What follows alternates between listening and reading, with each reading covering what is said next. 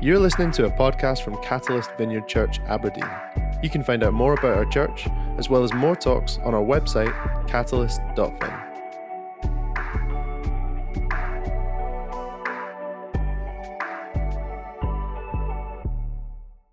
A big hello and welcome to if you're watching online. We're grateful for you as well and delighted that you're joining us today. And we're in a series right now where we are going through Paul's first letter to the Thessalonians, let me get that right. And the series is called Future Focus. And it's really all about how we can live today with eternity in our own hearts and our own minds. Because Paul seems to have the eternal future glory of the church at the forefront of the letter that he's writing. He's saying, Jesus is coming back, so live differently. Live like you believe it. Live with that as your future focus in our own hearts and our own minds. And so today we're in 1 Thessalonians and we're going to read from chapter 4, verse 13. It's going to come up on the screen, I think. And I'm going to read it to us. But before I do, I'd love to pray. Holy Spirit, we love what you're doing. And we just ask that you would increase what you're doing in us today. I pray, Holy Spirit, that your spirit would weigh heavy upon us. Whether in this room or wherever we're watching online, that your spirit would be a heavy weight upon us. That we would know the tangible presence of your spirit this morning. Amen. Amen. Okay, I've got my glasses, so this is always good news. Here we go. Right.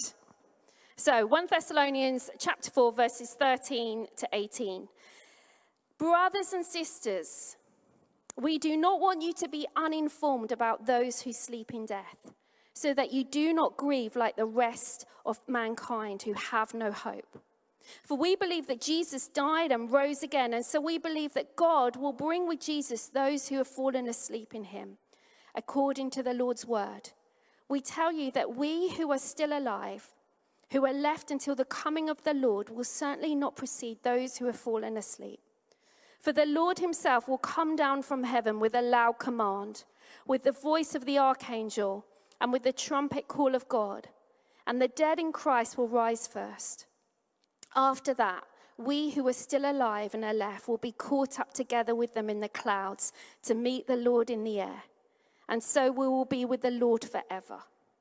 Therefore, encourage one another with these words. Amen. So, losing a loved one is one of the hardest things that any of us will ever have to go through. Yet it's something that all of us at some point in our lives will go through. And yet at the same time as that, death can also seem so far away. It can seem so removed, almost abstract at times, until it touches someone we love. And that's when the searing pain of separation and the dreadful finality of it all grips us so hard as we face the fact that the person that we loved, the person whom we still love, is never coming back. And that is the horror and the tragedy of death that many of us understand only too well. Death also raises questions about those who've passed away. Questions like, well, what's happened to them? Where are they now? Are they okay? Will I ever see them again? When we lose someone we love, it also brings our own mortality into sharp focus. As again, we begin to question, well, what will happen to me when I die? Where will I go? Will I be okay? And these are the same questions that confronted the Thessalonians as they faced the death of their loved ones. So let me just give you some background to this passage. This letter is written to a church in Thessalonica about 20 years after Jesus' resurrection. And it's written to a church that is asking these very similar questions. You see, the people there, they're confused. They're heartbroken because of their grief and because of their loss. They were expecting Jesus to return at any time. And to be honest with you, I think they were thinking, well, Jesus, you should have returned by now. And so they're asking these questions about their loved ones who have died since trusting in Jesus. And so Paul puts pen to paper as Timothy comes back with this report, and he begins to answer some of the problems that Timothy is telling him that this church in Thessalonica are facing. As some of these believers were grieving, and they were grieving like people who had no hope. They were in a state of despair, utter despair, as they mourned the death of their loved ones. Now, the pagan world which these new believers came from had now no real hope of life after death. For example, a typical inscription on a grave in Thessalonica would say, I was not, I became, I am not, I care not.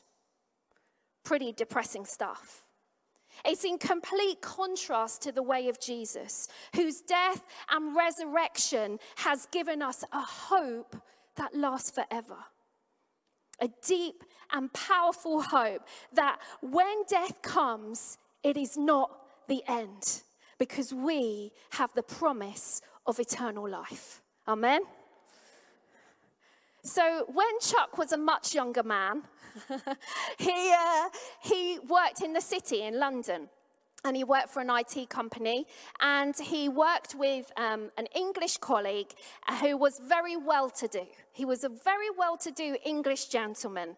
He was educated in all the best public schools, and Chuck said it always took him ages to try and translate what this guy was saying into normal English, because he would always use so many double negatives.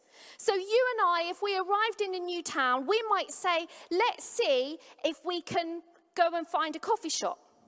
Not Chuck's colleague. He would say, why don't we see if we can't find ourselves a coffee shop? Double negatives all the time.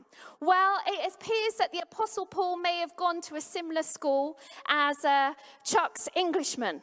Because here in verse 13, he says this, brothers and sisters, we don't want you to be uninformed about those who sleep in death. Now, anyone else would say it like this. We want you to know the truth. There is truth about life. There is truth about death. There is truth about eternity. There is truth about God, and we want you to know it all. In other words, and this is my first point, there is truth to know. There's truth to know. Now, if we were to go out into the streets of Aberdeen at the end of this service today, and perhaps maybe we should, and we were to ask people, stop them in the street and ask them, do you know where you're going when you die? I can guarantee the chances are that most people will believe something. They'll say something. For many people, it's likely to be a personalized, self-invented, eclectic kind of disembodied heaven that they might believe in. Maybe there'll be a touch of reincarnation in there.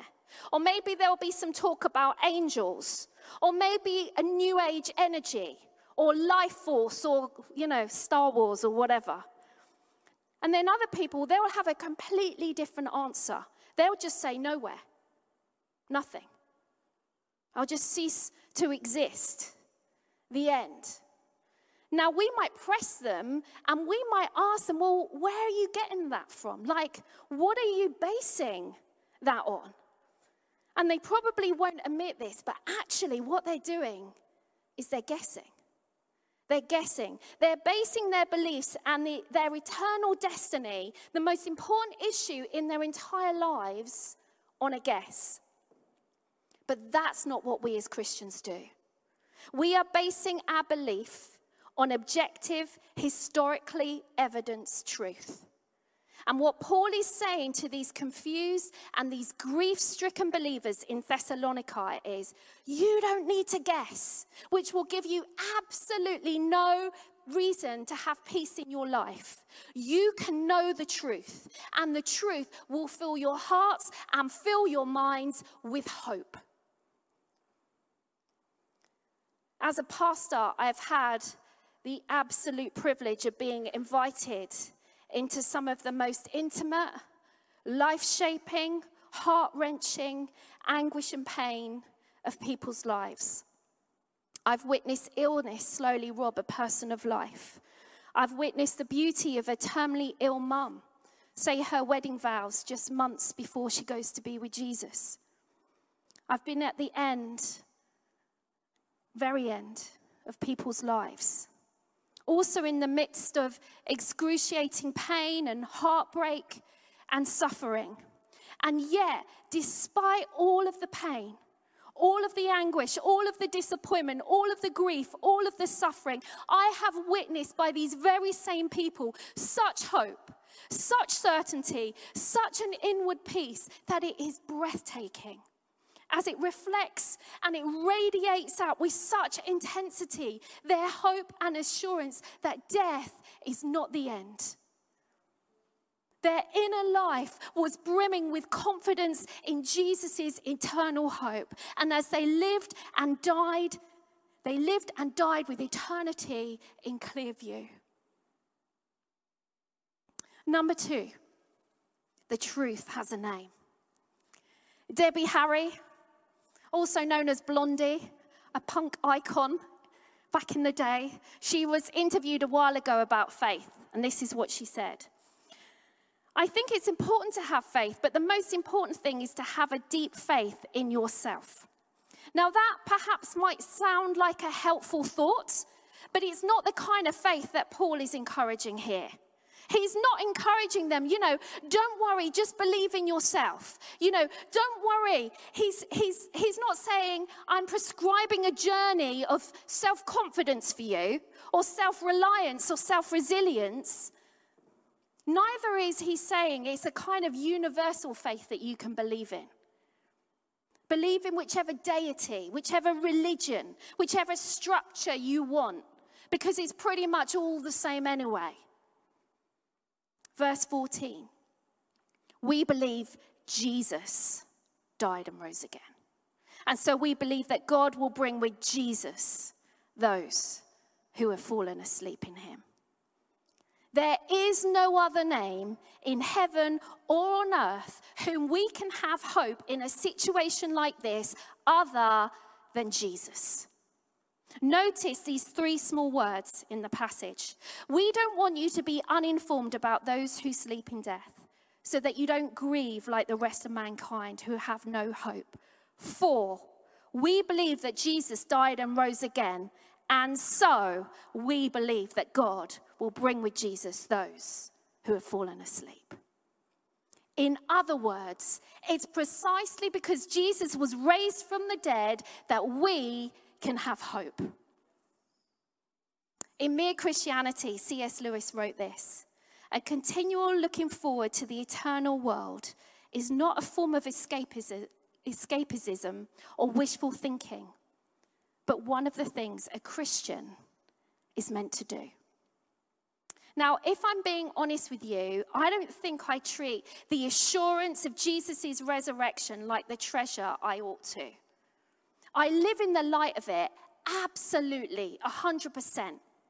But the greatest treasure, I'm ashamed to say, probably not so much. Instead, I run around, spending all my time on this earth like this is the only one I've got, my only life I've got. Busy, running from pillar to post, doing this and that. I become easily distracted with what I think I need to do right now. But this life and the things in this world are temporary, and they will fade. As will our troubles, our afflictions, our pain, our problems. They too will fade.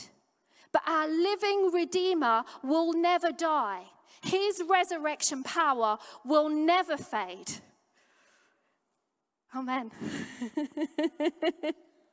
For centuries before 1492, people talked about a land beyond the western horizon of Europe.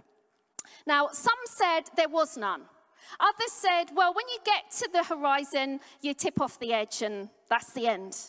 Then in 1492, Columbus, he set sail with his men across the Atlantic Ocean into the sunset where they discovered the Americas. And when they returned, they could say, it's decided, there is a land beyond the sunset. We know, we have been there. Our Jesus, he has gone beyond the sunset. He has been through death and he has been raised to life again. And he's now the proof that there is life on the other side. That's how we know that there's more to this life.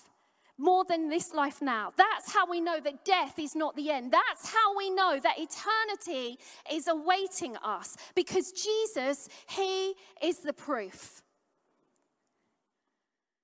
Number 3, Jesus will return.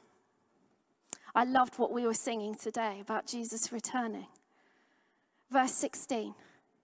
For the Lord himself will come down from heaven with a loud command, with the voice of the archangel, and with the trumpet call of God, and the dead in Christ will rise first. So on a day when we least expect it, Jesus will once again be physically present in this world.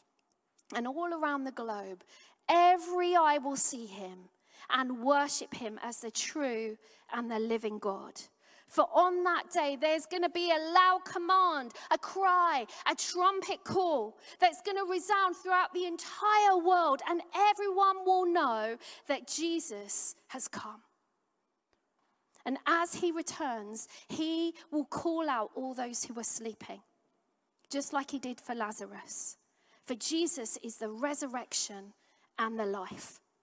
And he will call the dead to life. And he will say, come out from the grave. And with that, our earthly bodies will be completely transformed. No more sickness, no more cancer, no more tears. I absolutely love what Revelation 21 verses 1-5 says. Then I saw a new heaven and a new earth. For the first heaven and the first earth had passed away, and there was no longer any sea.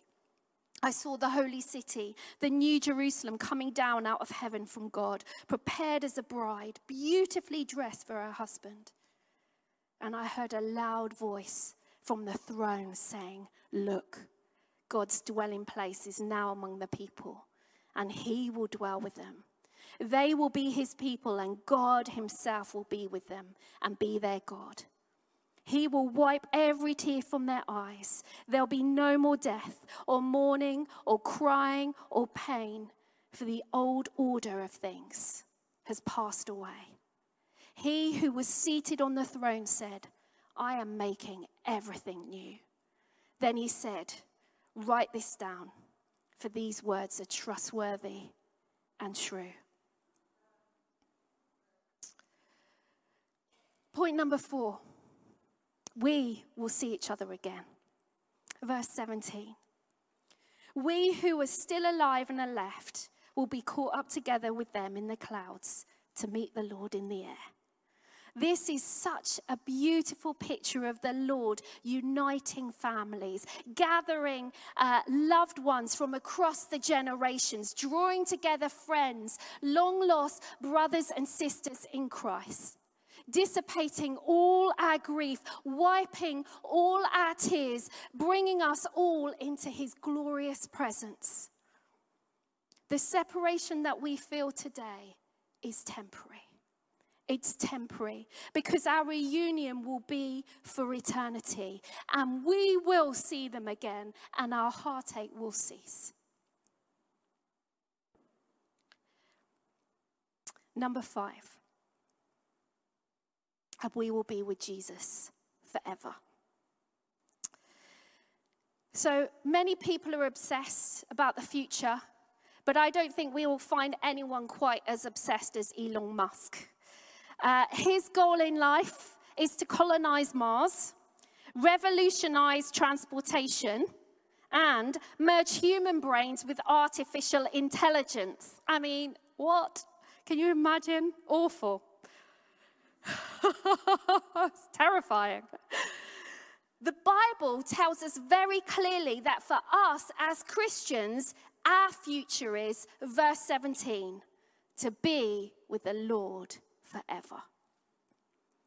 We will be with Jesus forever and ever, and it will be glorious. Continually with him, endlessly in his presence, always together. We will never think about earthly things ever again. No more worldly desires clambering for our attention and our affection.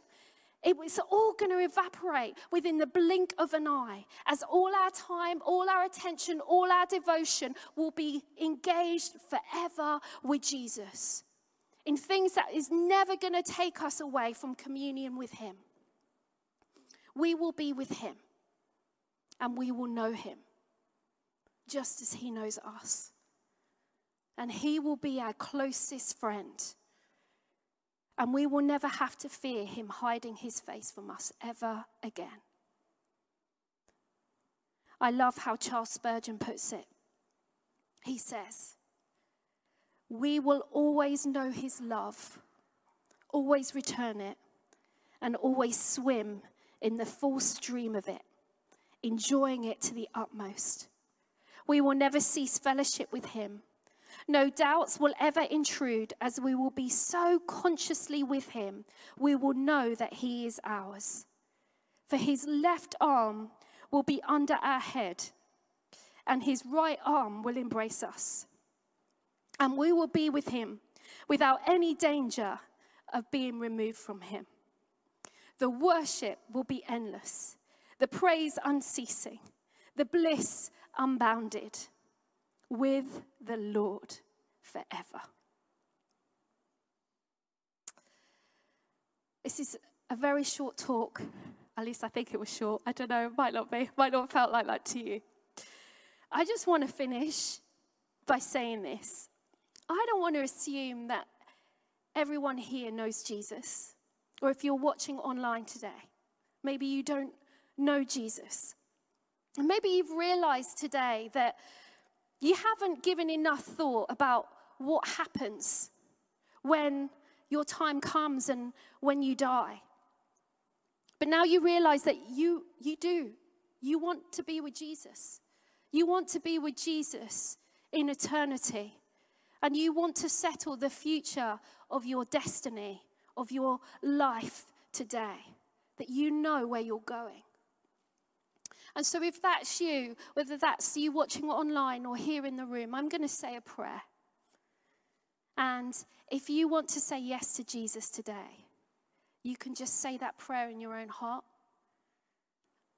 So why don't we all bow our heads and let me pray. And you can repeat after me in your own head if you want to give your life to Jesus today.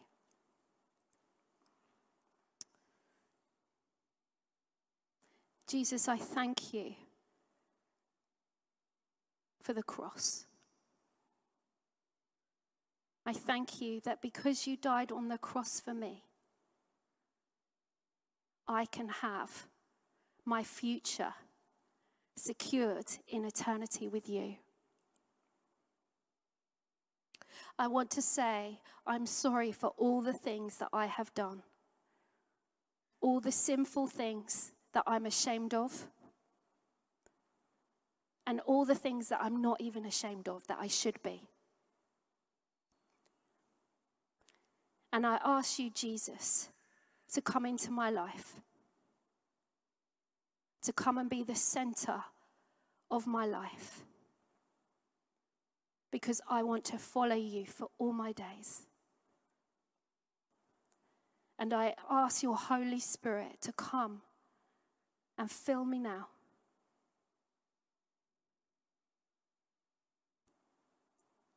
Amen.